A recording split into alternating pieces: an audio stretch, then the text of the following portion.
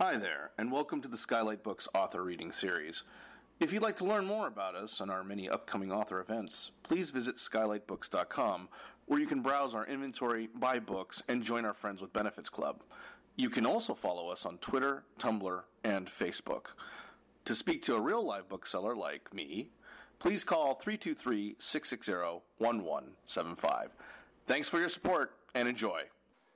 Yeah, please join me in welcoming Cyrus Dunham.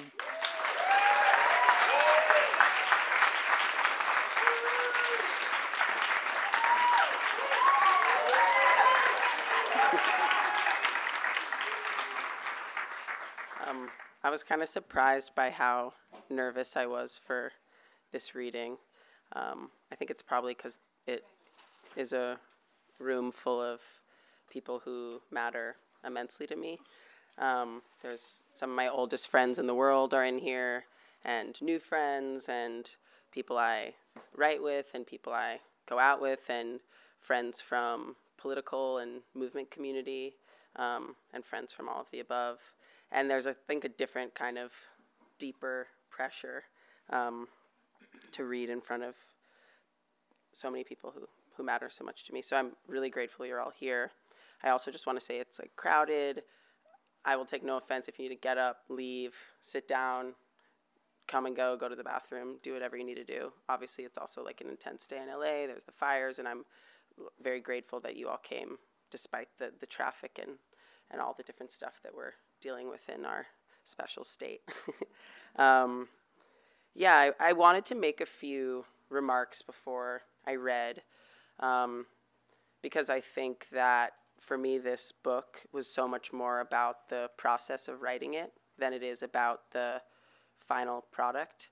And in a lot of ways, I really see the book as evidence of a process or a blueprint of a process more than the entirety of that process in and of itself. And so it seemed only right that since I finished writing this book a year ago, I would say a little bit, because of course so much has changed since then.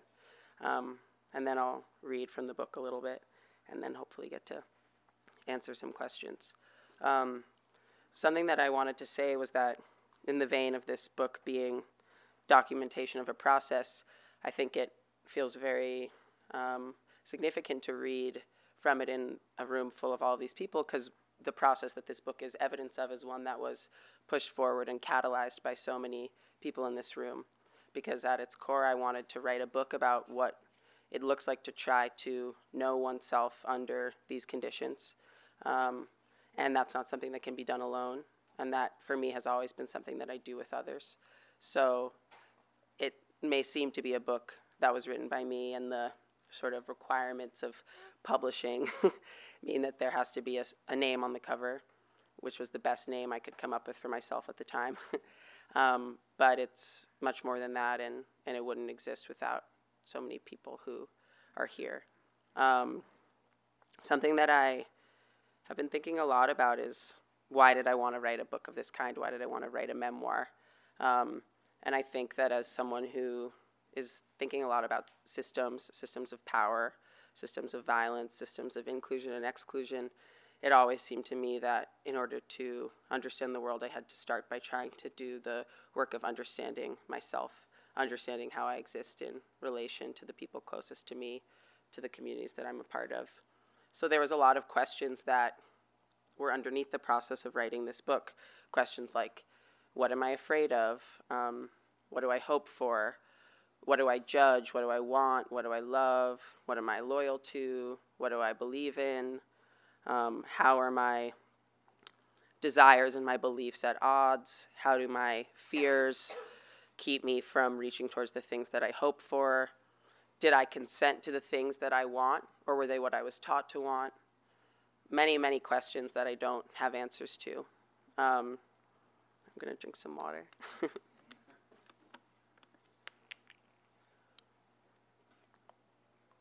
And I think at the center of all those questions is, what does it mean to live inside of and live with contradiction? And I think we're so often taught to see our contradictions as flaws. And I want to think about contradiction as a point of connection, a place in which we can meet and love and get to know the people that are closest to us and other beings that we share this earth with. I don't have answers to any of the questions that I just posed, but I did want this book to, I guess, function as some kind of offering, maybe an offering of those questions, if not an answer to any of them. I've never been very interested in writing about answers, but I do need to write in order to live inside of and exist inside of questioning. And then the last thing I wanted to say is that, when I started writing this book, I still had a different name. I still used the name Grace.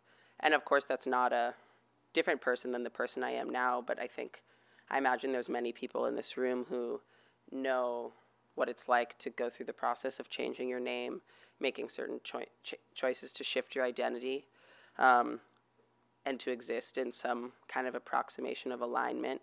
And I struggle a lot with the feeling that Grace, the person who decided to begin this process, is a different person than the person I am now.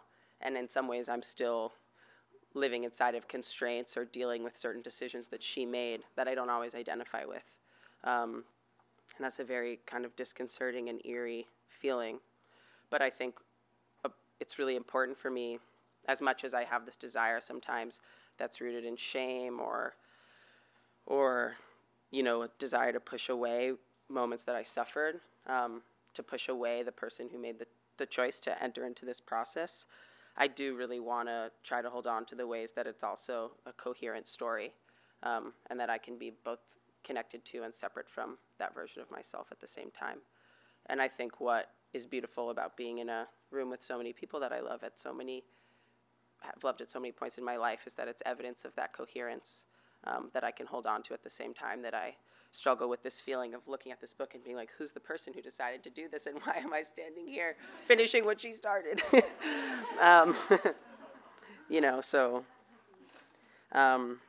All that's to say, it's very meaningful to be here.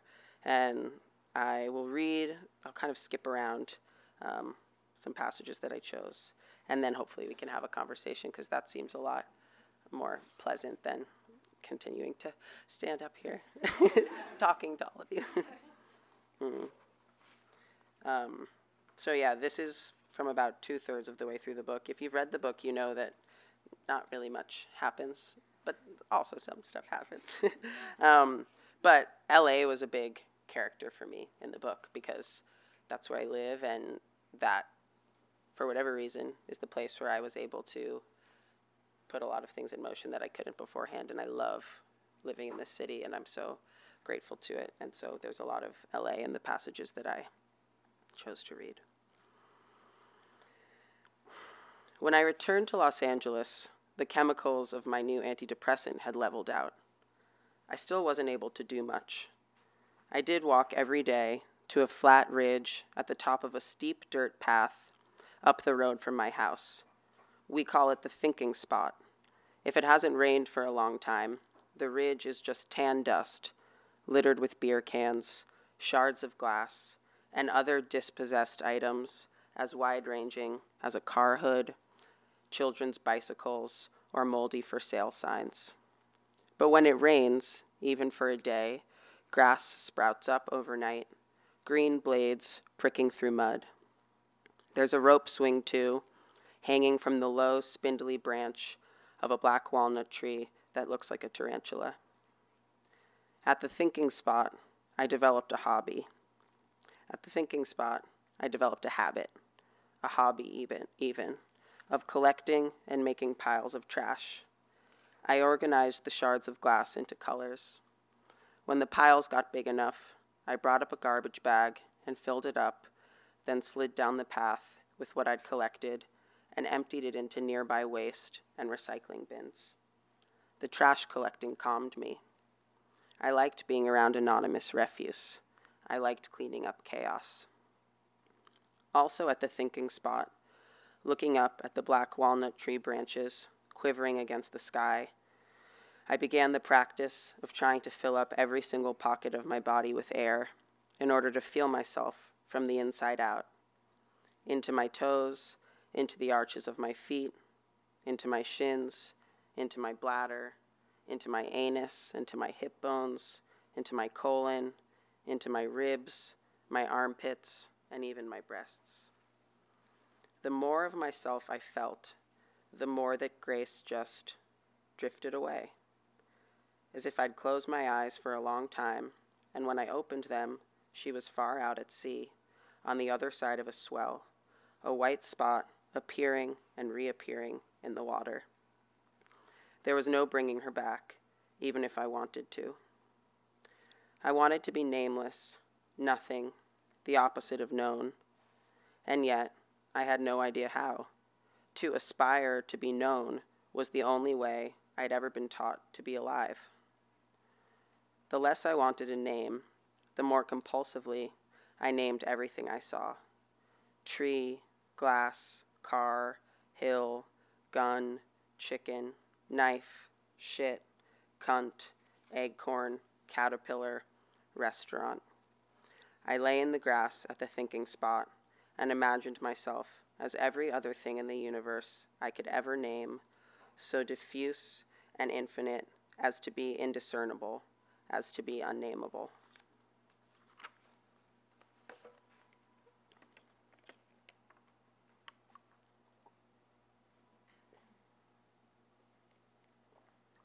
It's extremely hard for me not to chug this entire bottle of water right now, as everyone who knows me knows.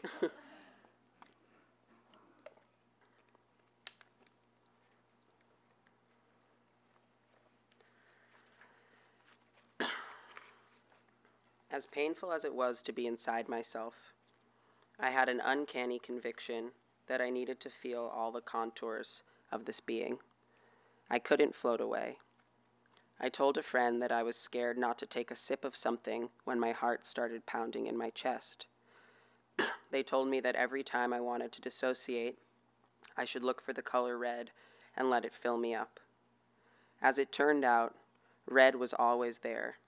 Lines of red, neon light on the highways, drawn out into the valleys, red bougainvillea petals on Future Street, on Isabel Street, on all the tight alleys in the neighborhood, piles of dry red bougainvillea dust in the gutters, whipped up by the wind, the red frame around the picture of me above my bed, my red denim jacket, red antennae lights on the ridge of the San Gabriel Mountains, red cars, red roofs, red signs, the glow around the sunset on particularly foggy days, exit signs, the blood under my fingernails when I pick the scabs on my head, red reflections on the water, red on the horizon all the time. I got through my bouts of debilitating anxiety by running up and down the stone staircase near my house until I was so out of breath I couldn't walk. If it was late in the afternoon, the sun was a little lower and a little pinker each time I got to the top of the staircase. There was always some change to track at the bottom of my descent. A brown caterpillar getting closer to the grape soda can, wedged in the dirt on the other side of the railing, a spider hanging off a dead agave plant.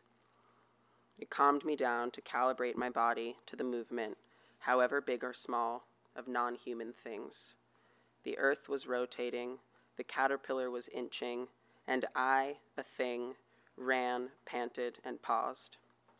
When I finished the cycle, up 5 flights and down 5 flights, 5 times, I walked slowly back home, almost finally, without thoughts. It was still warm enough to sit outside on the balcony at night. I wore shorts, no shirt, put my legs up on the railing. If I didn't look down, I could summon the sensation of flatness where my chest was. If I couldn't ignore my breasts, I pushed the extra flesh towards the center, to the sides, down over my ribs. I pretended it was butter, that I was spreading it thin. In the evening, music drifted up the hillside from backyard parties at people's houses.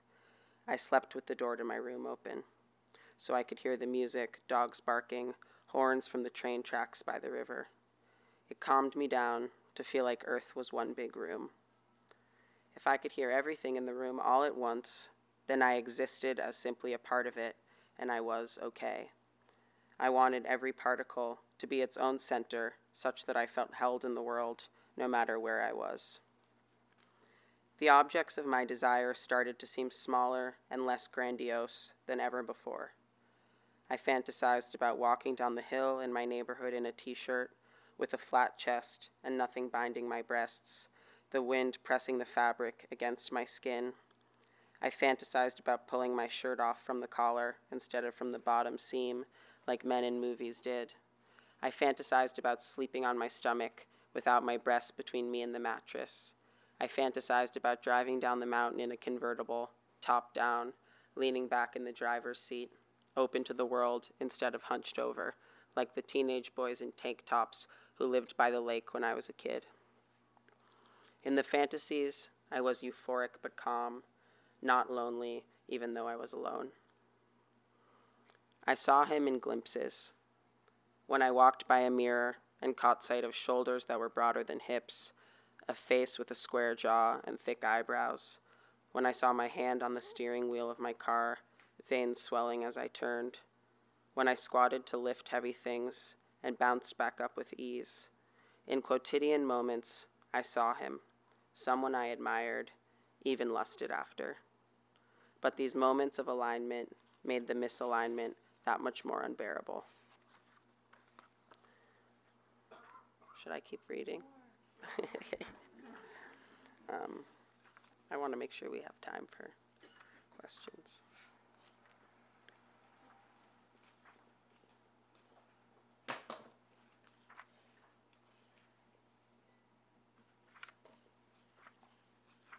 I'm just looking for one passage.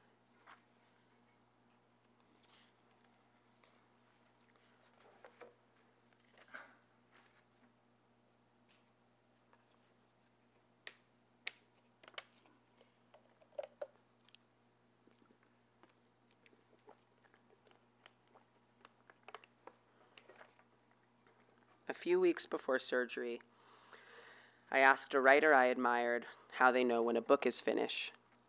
They responded with a question: when did you believe your name was Cyrus?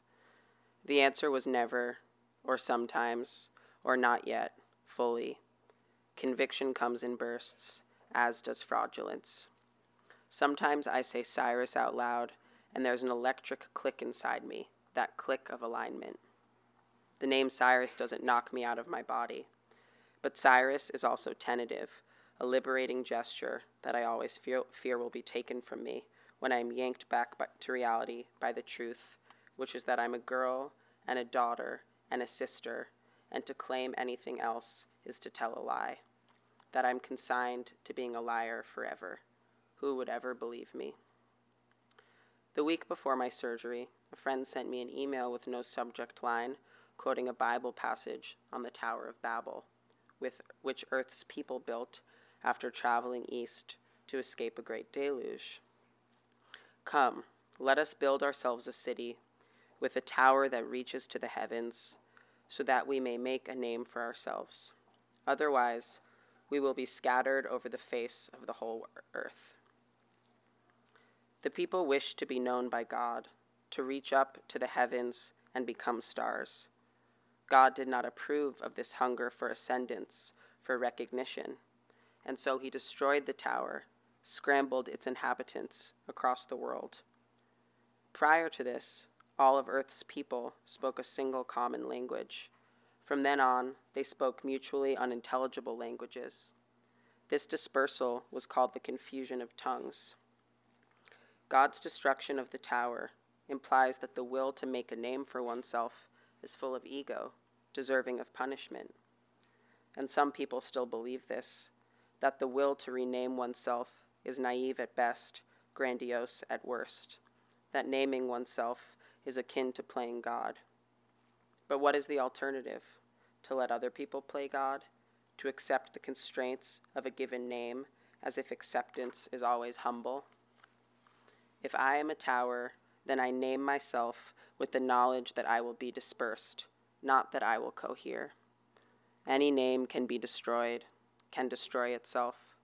My value is not in my permanence, but in the resilience with which I recover and re-recover and reform after the deluge. I know myself only insofar as I know that I will always surprise myself, that I will collapse and be scrambled whenever I think my own structure is sound. I know myself only insofar as I know I am not singular, that what I am in this moment is born out of everyone I have known, that when the deluge comes, I will be washed away, nameless. Cyrus is a sign, and he may not last, and still I choose to be him now.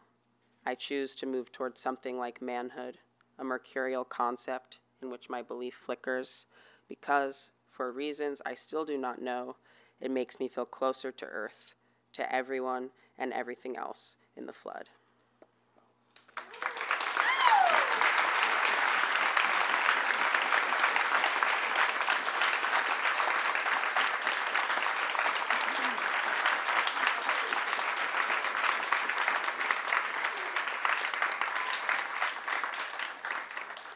Can we do questions now? Unless we're done here, you know.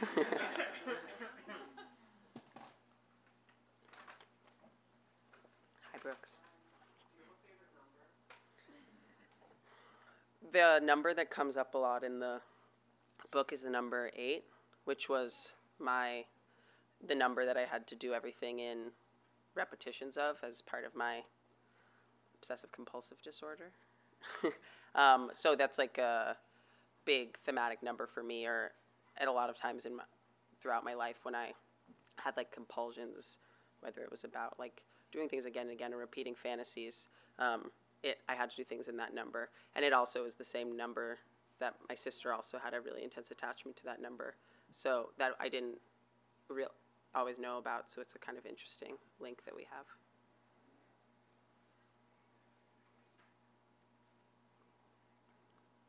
Boozer. I'm curious if you can talk about the role that the writing of the book had in the year of beginning a medical transition and changing your name, whether you think those things would have been possible or how they would have played out differently without the book. I think there's probably a lot of people writing towards something here, or just what role that played. It sounds kind of trite, but I always have this feeling when I look at this object where I'm like, did I write this book or did this book write me? I can't figure out in which direction the influence and the power was going.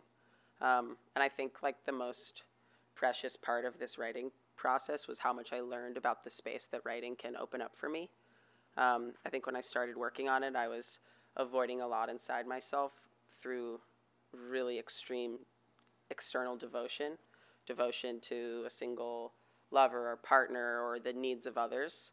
And it's always been hard for me to redirect that towards myself. And what was really interesting about having a ritualized writing process was the way that it became a proxy for devoting a lot of energy towards myself that I hadn't been able to before, because I could get into this mindset of like, I can't because I have to write for the book. But the book was me. And I also think that at first I was really tight and clamped up because I had a lot of fear.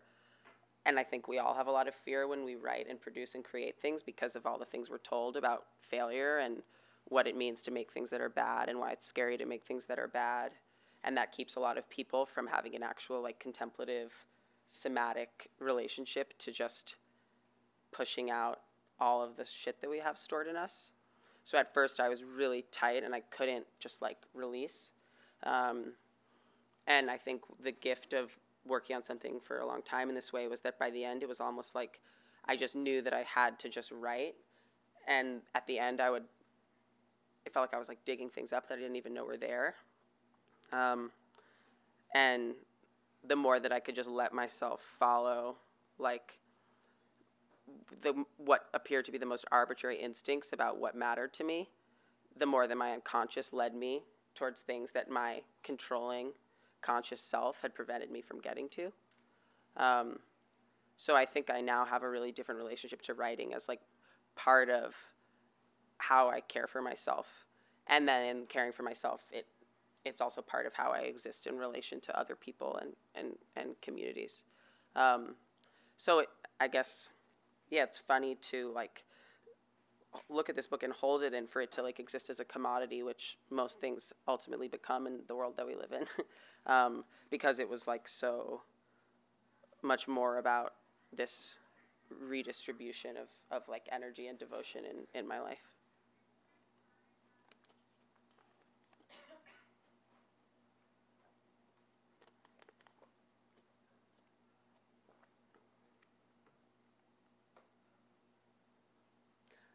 Hi. I have a question. This book is obviously about a significant, like, experience or moment in your life that you've written about. But having heard from you read it now twice, I haven't read it the whole book yet. I'm going to, but and I read the excerpt. I'm sure you are a writer in a way that is connected to, but also separate from this story that you needed to tell.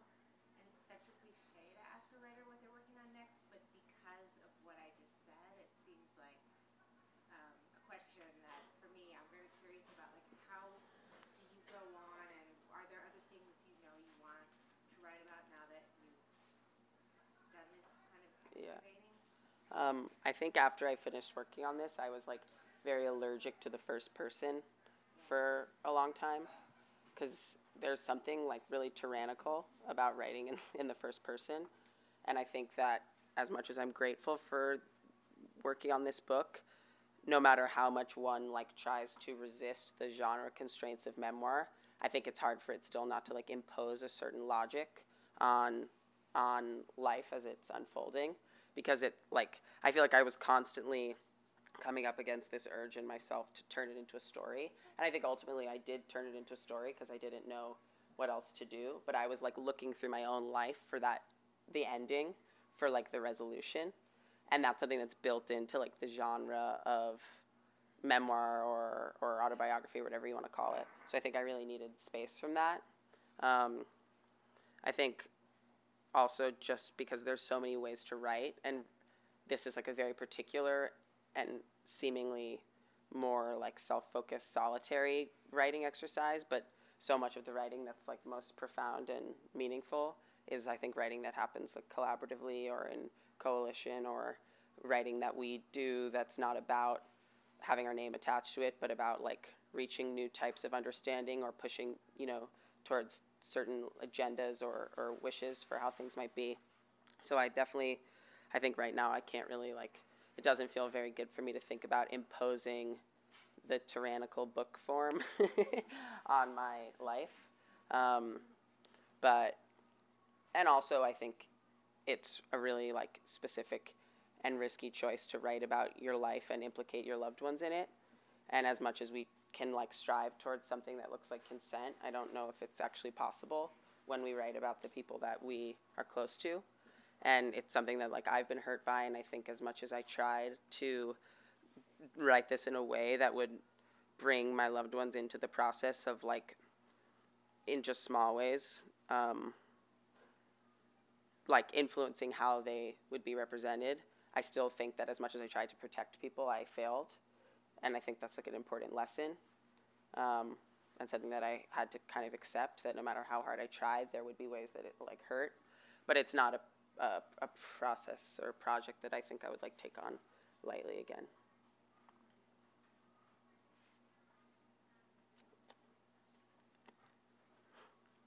We're exploring an impulse towards narrative where the happy ending is not possible. Roxane Gay did that with her memoir. And I'm just wondering what you think, because I feel such optimism in the room with your audience, and I feel a certain kind of triumph was arrived at in your story. And I'm just wondering how your narrative impulse fares with fashion. Yeah, that's something I thought about a lot. And I think because of that, I wrote a lot of different endings. There's 3 different endings in the book, and at every point I thought that it was over. And initially the book ended around right after I got a double mastectomy, so it ended with this this medical transition procedure. And I felt a lot of concern about what that meant, and the ways in which even if I tried to like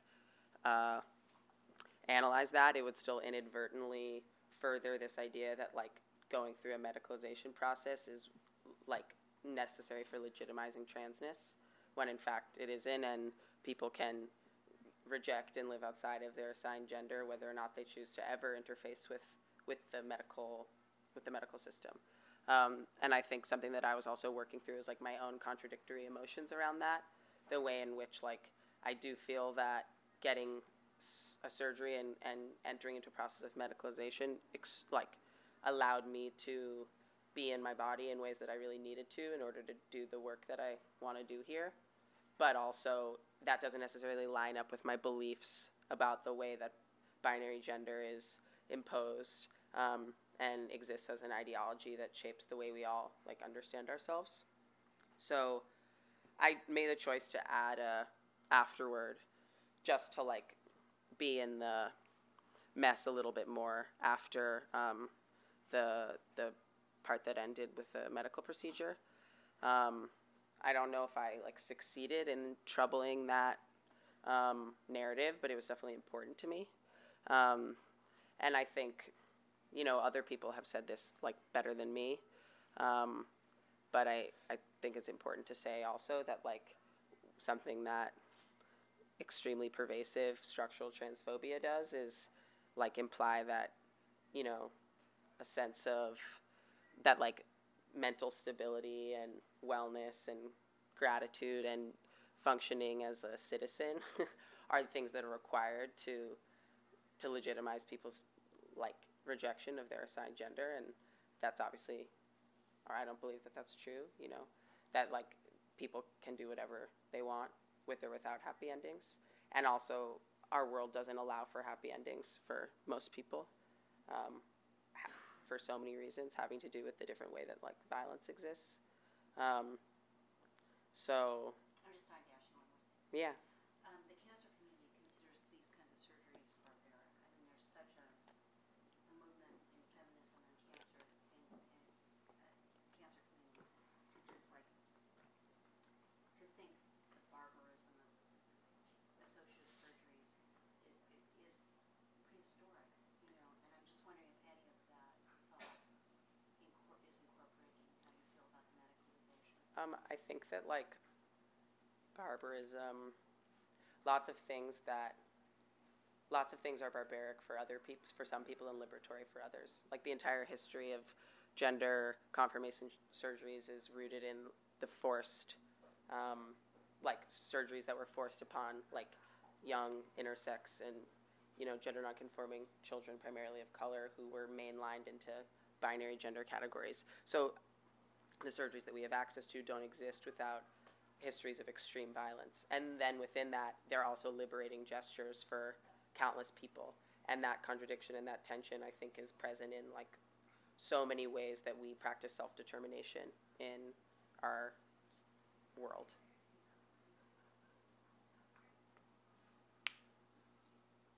Hi.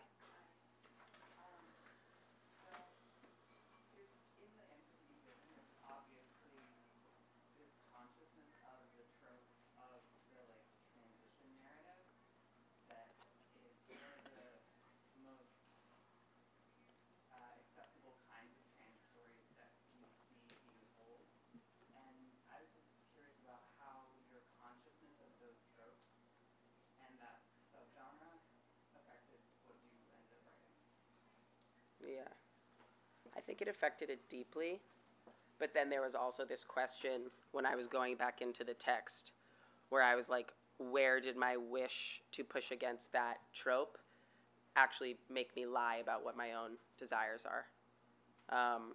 Because a lot of my desires for how I want to be in my body don't match up with my beliefs or my ideas or like these educated guesses that I have about how the world works. Like I believe certain things about gender, and then I also lavish in moving through the world as a man. So I don't know what to do with that. That's where I am. And so I think like I'm sure I'll read this book in 10 years and see all of the ways that I lied to myself, that I obscured my own desires, that my like hyper intellectualization of systems functioned as like a sort of screen, but I think like the only thing I could do was try to make my best attempt in the different like editing journeys to try to look at the parts where I felt like I was like defending myself or not really going into my own desire or something. And I think like I so deeply value as a reader and a student being led into people's contradictory processes and being led into the ways that like people's deep wishes for how they look and who they have sex with and how they love and the ways they feel safe don't match up with the ways that they might like analyze the world around them. So I think, to answer your question, I think I probably did do the trope a lot because the trope is also part of how I experience myself.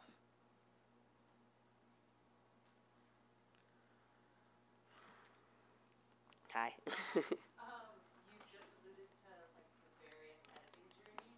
And I was wondering if you could get into the nitty gritty a little bit of like what the revision process was like and all of your versions. And if there's like 10 versions at home on your computer that aren't out there, how that all.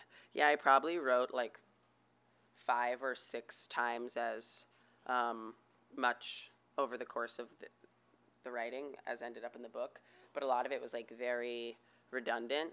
And to really sift through all of it would have been truly unpleasant and harrowing for all of you. So, because I was using writing as like a therapeutic process, and I think that's really important. But that's maybe not what I need to share with everyone. Though, if you're interested, I'm glad to send it along. But I was really lucky to have like an extremely supportive, loving editor, which I think is really unusual and not something that I'd had before. And when we started, I was really like I had so much imposter complex stuff. Do people still even use that idea anymore? I had so much imposter complex, and I was like, oh, she's gonna find out that I'm like a fake, a cheat, that I'm not a good writer. She's gonna think I'm stupid. So I would be really controlling about what I sent her. And then at a certain point, she was just like, dude, like I'm your editor. Like just send me everything, which was really hard. Like that's not an easy thing to accept, in the same way that a lot of times even with our closest friends we're like trying to manage what parts of ourselves we let them see, and it was kind of just really beautiful to have someone be like, give me yourself unedited, like give me the whole mess. So I'm really grateful for that, and it gave me new ideas about like how I want to be in dialogue with people and how I want to edit friends and people who I collaborate with, which is to say to not edit them until extremely, extremely, extremely far along, when like so much emotional work has been done. But yeah, there were so many versions of the book. And one thing that I thought was interesting is like, I'd never written a book before. So I didn't really know what it was like, what it would feel like. But I think I always imagined that when you wrote a book, you like started here and then you like wrote your way over here. Like if you were going on like an extremely long like walking pilgrimage. But it was more like the way that like a pearl gets made. Like it made a shape and then layers were added and then layers were added and then layers were added. It kind of grew outward rather than growing forward. And a lot of that was also like having the body of the book and then having friends read it and having my editor Jean read it and be like, here's a moment where I don't feel like you're going there. Like here's a moment where we're not, because I think to write a book like this, I was like, I should only write a book like this if I'm really gonna like, there's gonna be something at stake for me when I write, that readers can connect with. So there was a lot of Jean being like, I feel like you're still hiding from something. And then I would just like make a day for myself where I was like, this thing I have a lot of shame about, this thing I really don't want to write about, this thing I truly don't want to write about. I'm just going to like make myself sit there and write about it all day. And then those things that I really didn't want to do would get kind of plugged back into the structure of the book. I find it really helpful to write about exactly what you want to write about least. That's like really...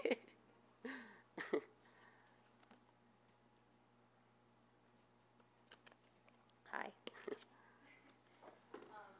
from the three passages that you read, I noticed some lists. Listicle. Yeah, so you have body parts, you have red moments. Trouble. I'm wondering if that type of repetition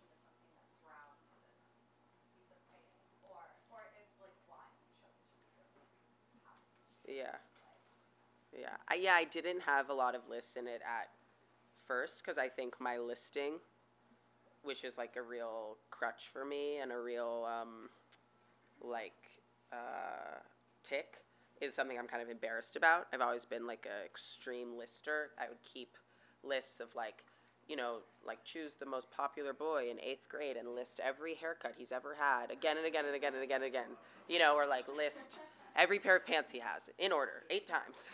And I think a lot of us do like extremely weird shit like that as like coping. I have so many things that I do, but I never thought of those as part of my like creative practice because I always was like those are like the secret topographies of my mind that I hope and pray people will never know about. So I didn't really include the lists at first, but then I would refer to the lists sometimes in writing, and Jean would be like, well, what's the list? And then something like I tried experimenting with just actually writing them down, like what would it look like to write on the page, like all the writing that I'm already doing that I never let anyone see. And I ended up feeling like maybe if I was really embarrassed about it, it was a good thing to share. But I think like whether you write things down or not, everyone is writing constantly, just even in like managing anxiety and depression and paranoia. That's like a form of augmentation, and I think it's kind of cool to wonder what that like looks like if we capture it in language, and then wonder what happens if we actually like share that with people, just so that they can know us in a different way.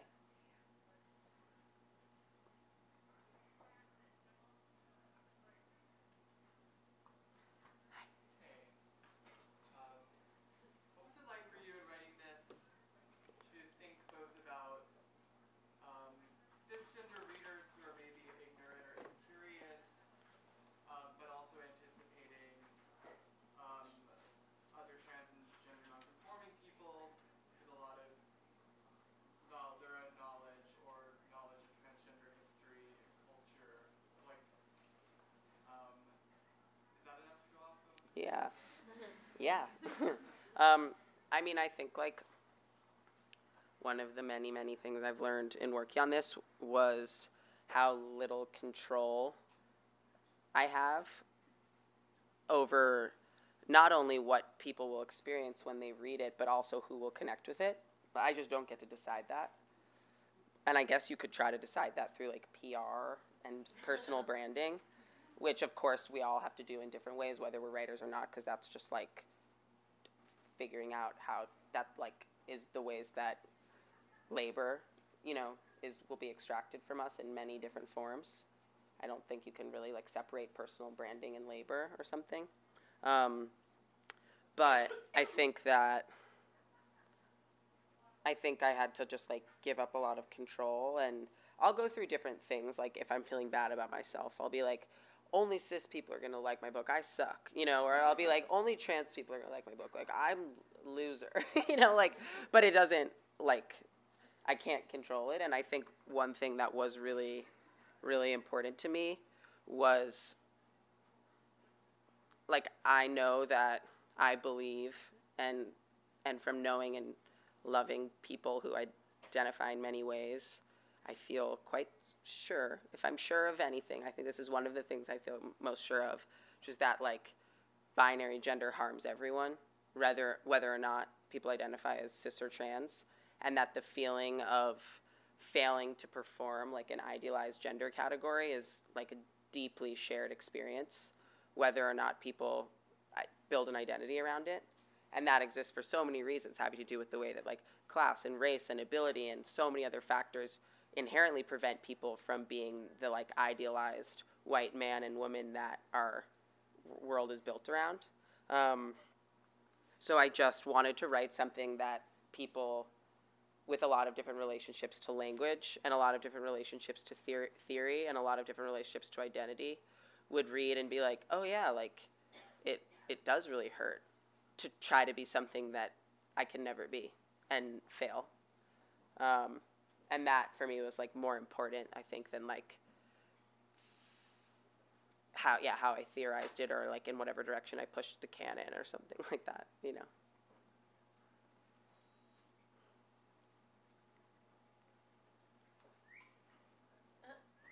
we?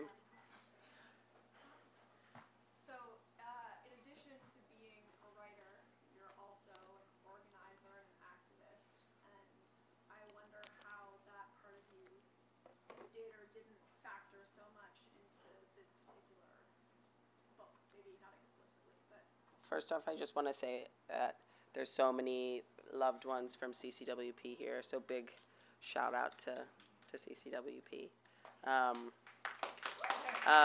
which is like a deep, home for me and something I'm so grateful for. Yeah, I feel shy talking about like different types of work, I guess, in public in this way, because like I feel really comfortable making the choice to like excavate and commodify my own shit. But I don't. But it's very different when it comes to like other people's stories and fights and struggles. And I think like it's not that I don't think that writing is political, but I just think it's really different. And like the work that one does to, I don't know, in whatever small way, like push against the extreme forms of violence that structure everything. Like that's really material and that's really felt and that's really interpersonal. And it's so different from writing in this way. And maybe sometimes they like inform each other. But I think the most important thing, like I really didn't want to write about like other types of work in this book because that's just not what this book was about. And like the connections like live in me and in my relationships. And I think maybe they didn't need to be something that I wrote about this time around.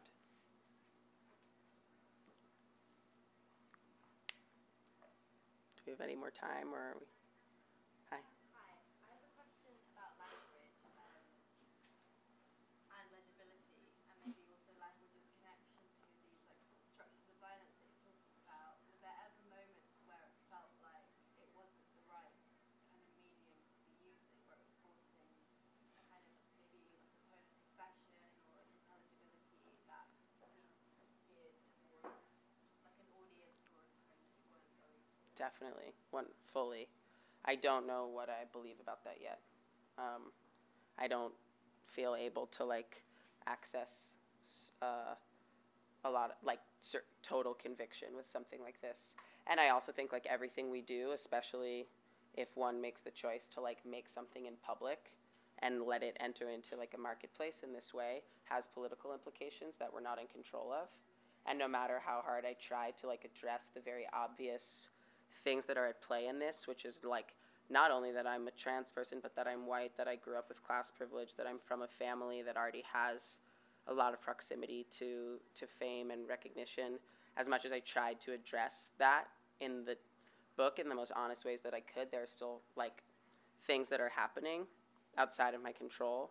And I think that's like really scary. And a lot of times it makes me like want to do nothing at all.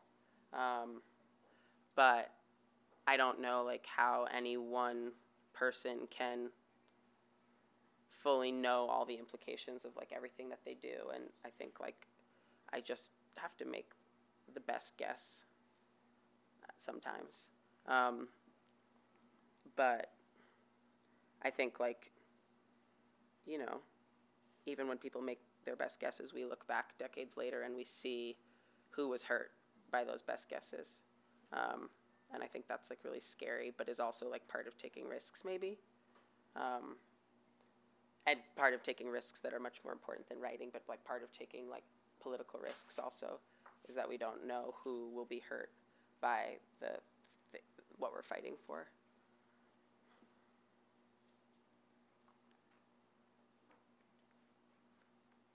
We good? Thank you.